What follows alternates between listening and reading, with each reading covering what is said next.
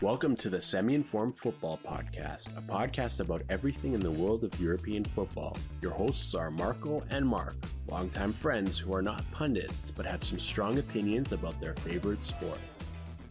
On the show today, we're going to be talking about two great matchups in Champions League. I'm going to dial it back also to talk a little bit about Serie A, talk Juve, a little bit of Napoli and everything like that. And we're going to close things up by talking about the Premier and how the tables are running out and some last games that are quite interesting. So, Mark, let's take it away with the Champions League. What game are we going to start off with? Oh, well, let's start off with the big one, Madrid versus City. This game did not disappoint.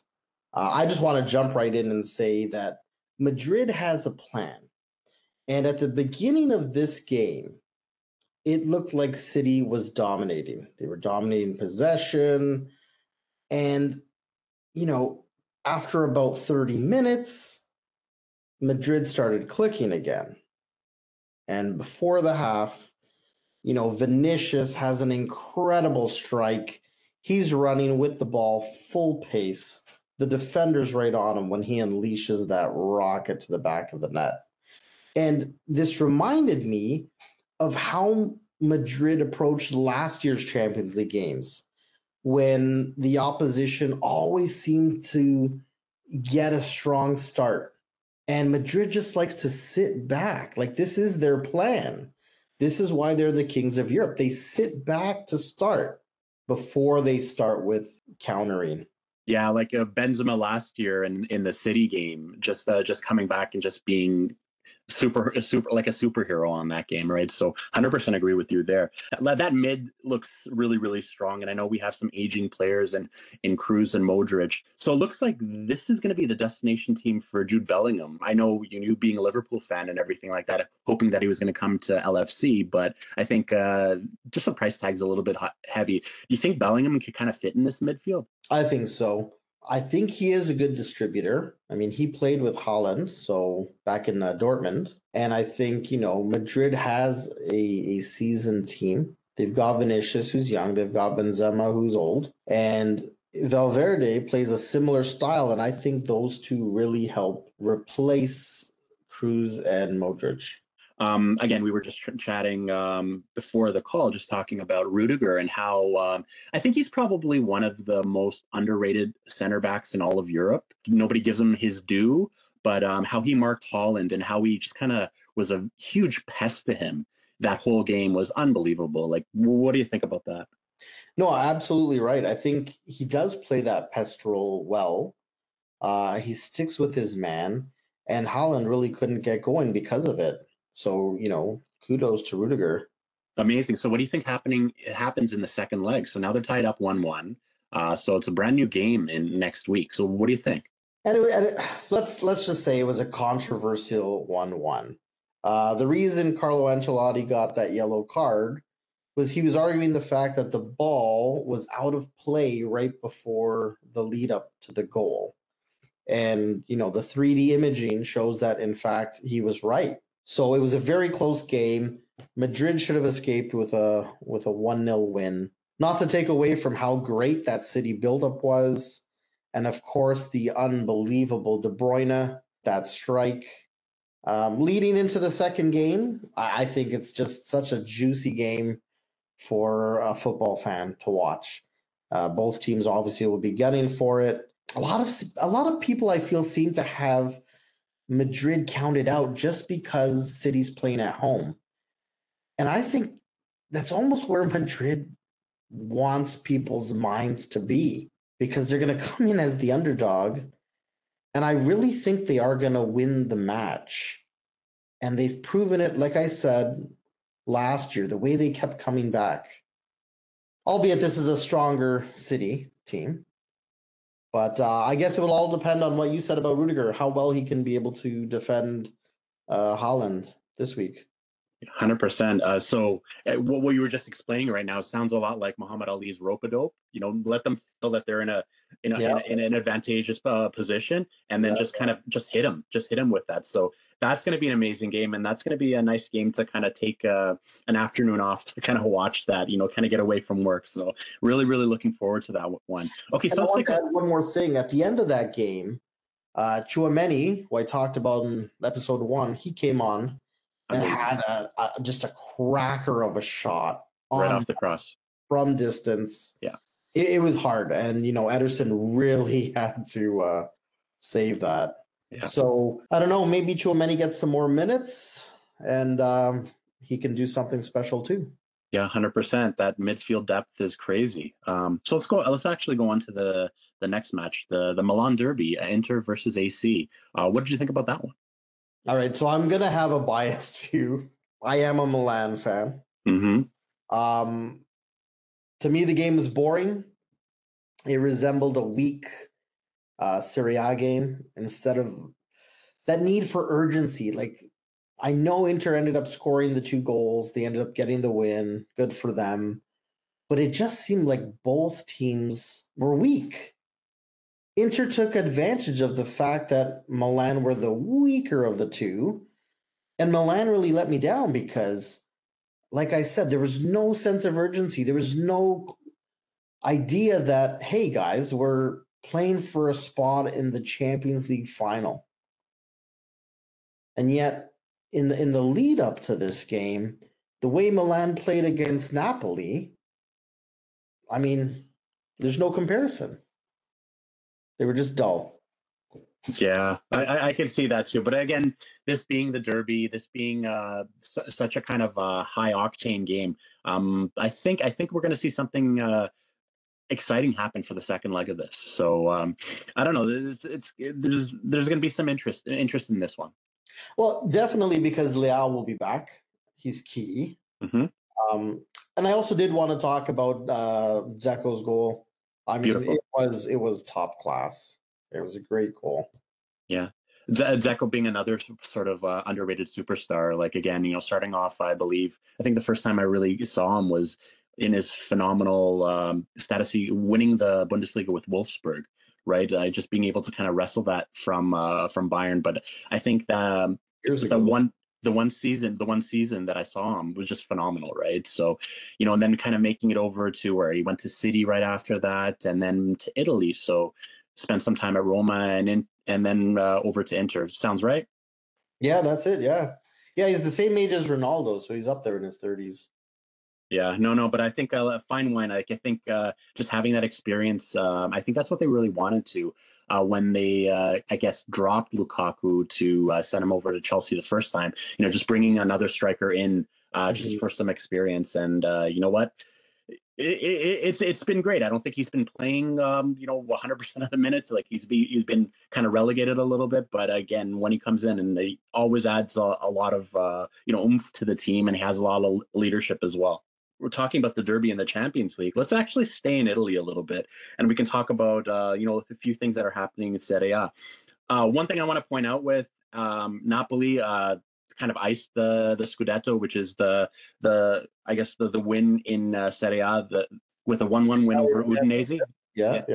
So with a 1-1 win over Udinese about a week and a half ago. So it was crazy. Like, again, I saw a lot of TikToks. I saw a lot of Instagrams of what Napoli looks like with all the fireworks, and it's unreal. So 33 years, not since, I guess, the days of Maradona. 1990, yeah. Maradona, 1990.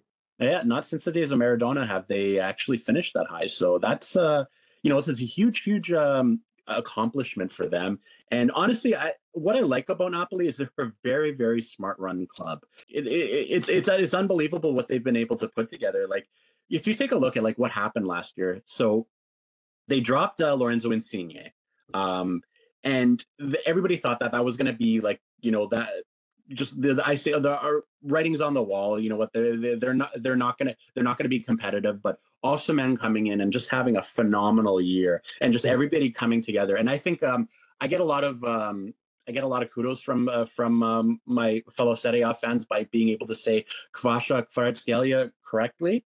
I don't think that is the correct way. I think there's like a rolling K, like Kvasha, like that. It's guttural in your throat, but I think I'm closer than most other people that I know. Mark, do you want to give it a shot? Yeah, Kvaradona. Yeah, you know what? Saying it as this with a unique number there, number 77. But again, such a phenomenal player, such a phenomenal add to that. and Osimhen just being phenomenal on that team. So, you know, the Napoli, hats off to them. I wanted to kind of jump over to Juventus, though, kind of like 50-50 on Juventus. Sometimes, like what I find is people either love Juventus or love to hate Juventus. That's like there's Where do you stand on this? so I think it depends on the players that I want to see here. So I'm a big fan of how we did with Fiorentina the last few years, but Dusan Vlahovic, right? So I really want him to do well there, right? So I like that. The interesting story with Adrian Rabiot, where everybody was counting him out of Juventus, and he just had a really masterful season. You know, like getting a lot of key goals and everything like that. So Pogba being down for the count, but Pogba is actually back now. You know, playing some meaningful shifts. You know, it's an interesting kind of lot and everything. One thing I didn't want to count for is that Vlahovic kind of came back on. He scored two goals in two successive games, not just this past weekend, but with his first goal that he scored, just acknowledging the monkey off his back. I love the fact that he right away turned around and he said like his condolences to there was like a mass shooting in Belgrade where I think it was eight kids got a shot at a school shooting in Belgrade, which is really, really horrible. But he kind of made mention of that. So that was something that was really, really weighing on him. I think just getting that goal and being able to say something about that was really, really big for him. So again, like a lot of these athletes, you know, they are people too. Another thing that I saw with respect to that school shooting, as Luka Doncic from the Dallas Mavericks actually also expressed his grief with that. He's actually going to pick up, I think, the funeral costs for those children also. And then actually the next day there was another mass shooting in Belgrade. So really crazy stuff happening. But again, this really kind of shocked these players together. So that's some craziness there. I don't know. You heard about that one, right? Yeah. And I was like, I was dumbfounded, just like these players were. Like, it's crazy. Yeah, it's nothing that really happened like that in the past. But anyways, and again, just kind of going on with Juventus, we were chatting about this as well. But you know, another thing with Massimiliano Allegri, their coach, kind of hit or miss. People love him, but he's way too defensive minded for this team. Absolutely.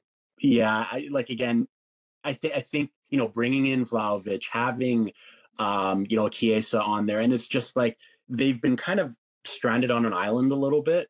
So not the like I guess those two players aren't right for this coach. So either they end up kind of looking elsewhere, or you know maybe Juventus has to think something with Allegri. One thing that I found was interesting was with Allegri. Again, there's some huge buyout clause. So if Juventus wants to part ways with them, like they have a contract with Allegri, that you would kind of make it financially impossible for that to happen, or very, very, very expensive.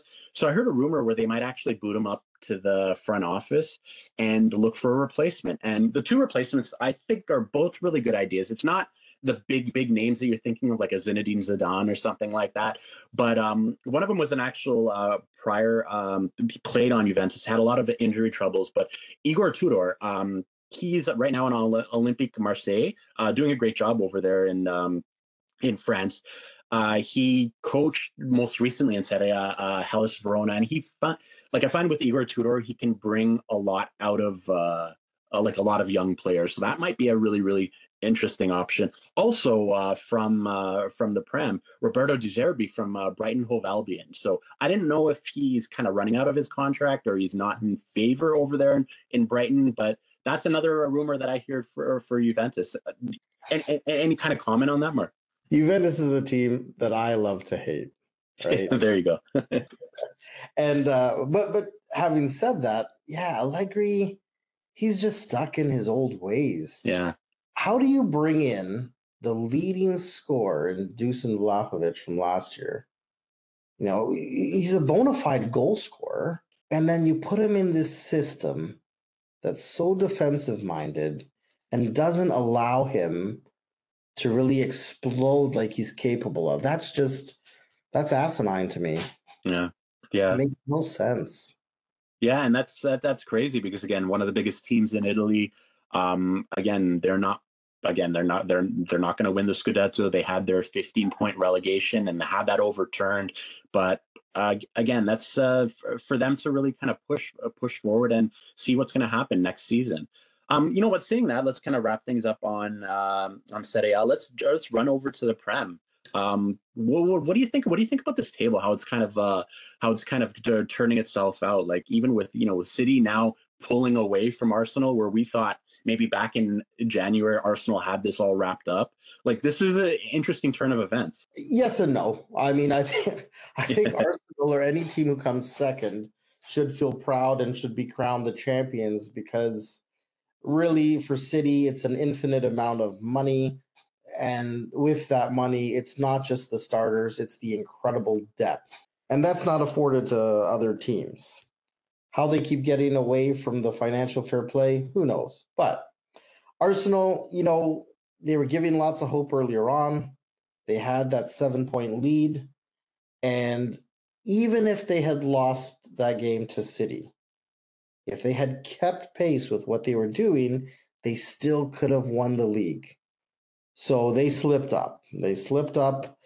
But what I think people forget is that I don't think anybody really expected Arsenal to be competing for number one. Like when this season started, I think people were hopeful. Gunner fans were hopeful that Arsenal would compete for a Champions League spot. Maybe get that fourth, maybe third, right? But again, when you have that 7-point lead midway through, you gotta hold on to that. Yeah, 100%. I guess that was a big loss on their end. I think you mentioned last week there was a bottle on their end. Kind of, I had to actually do a little bit of research on that. I'm like, what does bottle mean, right? And I think there's a lot of definitions out there, but one that I kind of laughed at the most was, what's a bottle made out of? It's made out of glass. What does glass remind of? Ass. So you're playing like ass. I don't know. Like that's the example that I had. So and to your point, like again, I find like the Prem, the top four to get into Champions is probably the most competitive. Like I'd say this is compared to, if you're a baseball fan, the AL East with the Jays, the Yankees, the Rays, the Red Sox, and even the Baltimore Orioles. They're just all killing each other, all having great records and everything like that. But somebody can't make it, right? So that's the way I look at it right here. One team that I'm really, really surprised with, I guess. Again, they have a lot of great players too, but they're taking advantage of an off year by both Liverpool and Chelsea. Is Newcastle, who are right now in third, but still tied with United with 66 points. So they're both tied for third and fourth. What do you think about Newcastle? Newcastle has one of the best current midfielders in Bruno Guimaraes, and he is a target, even though Newcastle, under the new ownership, the Saudi money, they're going to do everything they can to keep him. One of the many rumors linked to Liverpool was that Klopp wanted Bruno Guimaraes. But he's been sort of that, he's not your goal scorer, but he's that catalyst in the mid. He's a workhorse. So he's really done a lot for that team. They've had some interesting pieces too. Some pieces I think didn't pan out as well, like Isaac. Can't make any definitive comments on whether or not he's going to continue to fit this team. But yeah, I mean, looking at their record, they had the same amount of wins as a team like Liverpool, but what they've done really well at is defending, right? They've got 12 draws, okay? 12 draws. They've only lost 5 games, and they've also scored quite a bit. Yeah, no, you know what? You mentioned Isaac on there. I think he's a great forward. He's a great striker. I think it's the first year with the team. It just it's taking a little bit to gel again to a new league too. I think Darwin Núñez is also in that category as well, trying to gel into a new year. Like it's no, like again, on Darwin's side, it's like I think he has a physicality, he has the heart, and he has the intensity that I think he's going to be a top striker in this league or a top forward in this league. So I'm not worried about the the either of those. Talking about Darwin right now, and let's kind of follow that and go a little bit with Liverpool. How much were they missing, like Luis Diaz this year, or even Diogo Jota? Right? I think that might have been the difference between Liverpool getting into the Champions League and not getting into the Champions League. So, yeah, and this is why I talked about Man City's depth, right? Liverpool doesn't have the kind of depth that Man City has at all positions. But when you have Diaz and Jota in the lineup, that gives you a lot of options. And it gives you depth at those positions, right? And those are key positions. Jota has always been a great goal scorer at Liverpool in my mind. And all he needed was a few games under his belt before he started clicking. And to touch upon what you said about Darwin, I feel the same way. Maybe it was the pressure, right? A lot of pressure on him coming into the season. Everyone was billing, Darwin versus Haaland. And then we saw Haaland just go off on a tear. Nunez can't keep up. I'm sure he's got this pressure. But I have complete faith that Darwin's going to explode next season. Yeah, kind of make it worthwhile for that huge transfer coming over. Another transfer that I was thinking, so Manchester United spending 100 million pounds on Anthony. He's a great player. He's very flashy, and you could see some moments of brilliance too. But could that money have been spent better somewhere else on that team? Like, I know at the time Ronaldo was still kind of factoring in, but I think Ten Hag really kind of had that kind of road for him where he wasn't really going to be part of the team, looking to kind of bear to its bones. But like, what does like Manchester United need to do, I guess, next season in order to be a little bit more competitive in this league? I know they're in fourth place right now, but I just feel like, they're leaving a lot of points on the table. Well, what you're talking about brings up a really important point that fans may not really realize: the importance of a sporting director at a club. So in the case of Anthony, he came from the Netherlands. Ten Hag was there. He saw how he played. But in my mind, I really think Ten Hag oversold him. Okay, he overvalued him. And the club just went with it. But someone like Edu over in Arsenal, he actually has a fundamental system for determining a player's value.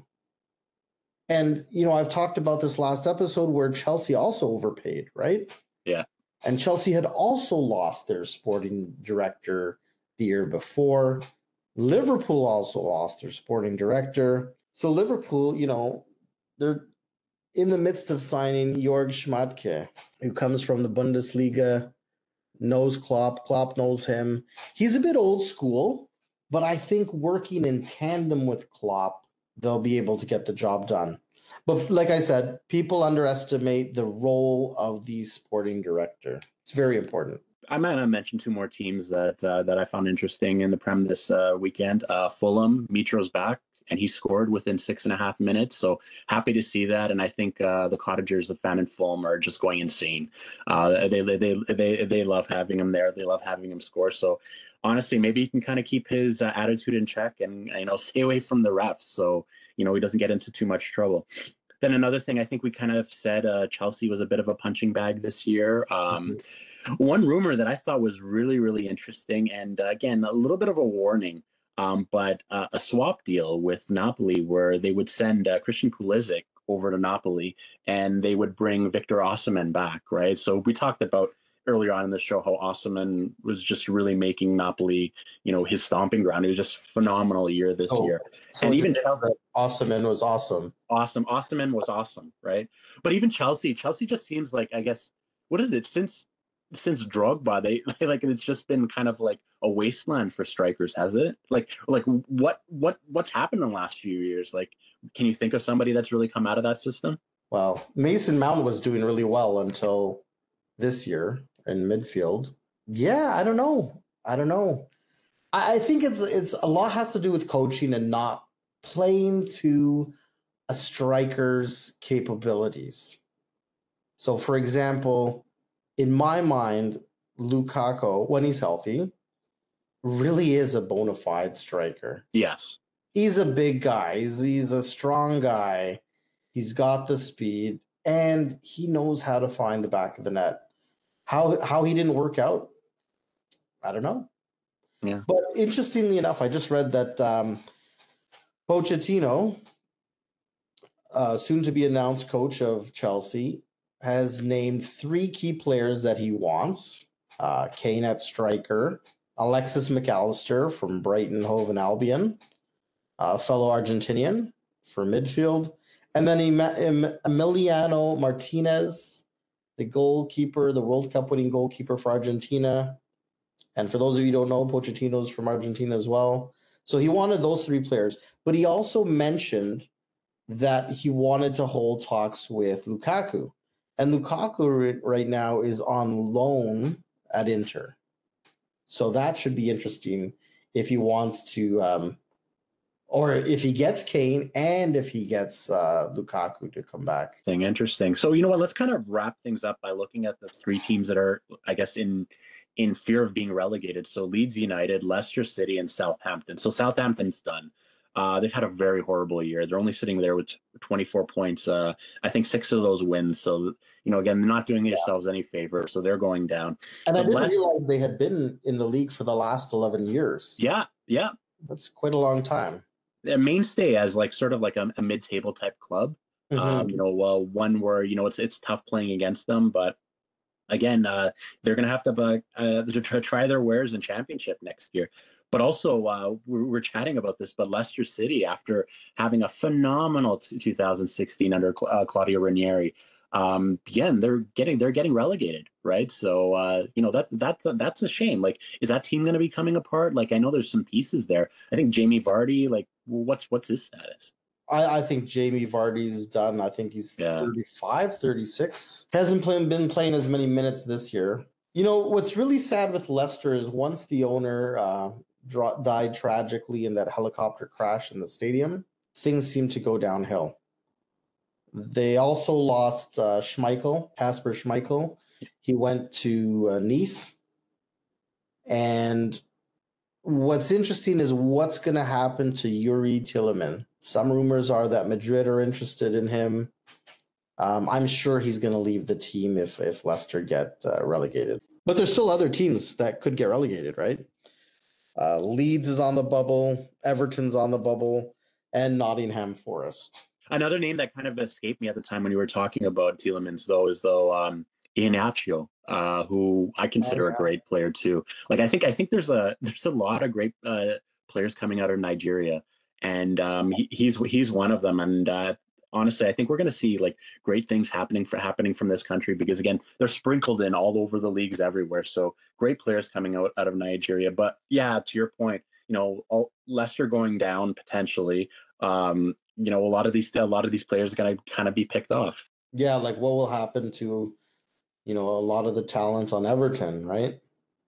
100%. All right. I think that's the time that we have for today. We're going to come back actually really, really soon because we want to really talk about the second leg of the Champions League because, you know, we kind of hyped it on this show today where what's going to be happening in these matchups in the derby or that return between City and Real, but some interesting stuff coming forward. So, Mark, great talking to you today, and we'll chat soon. And what an exciting week ahead. I mean, this is a great time to be watching football, following football. So, yeah, great chatting with you, and I'm looking forward to the next episode. Thanks, Mark.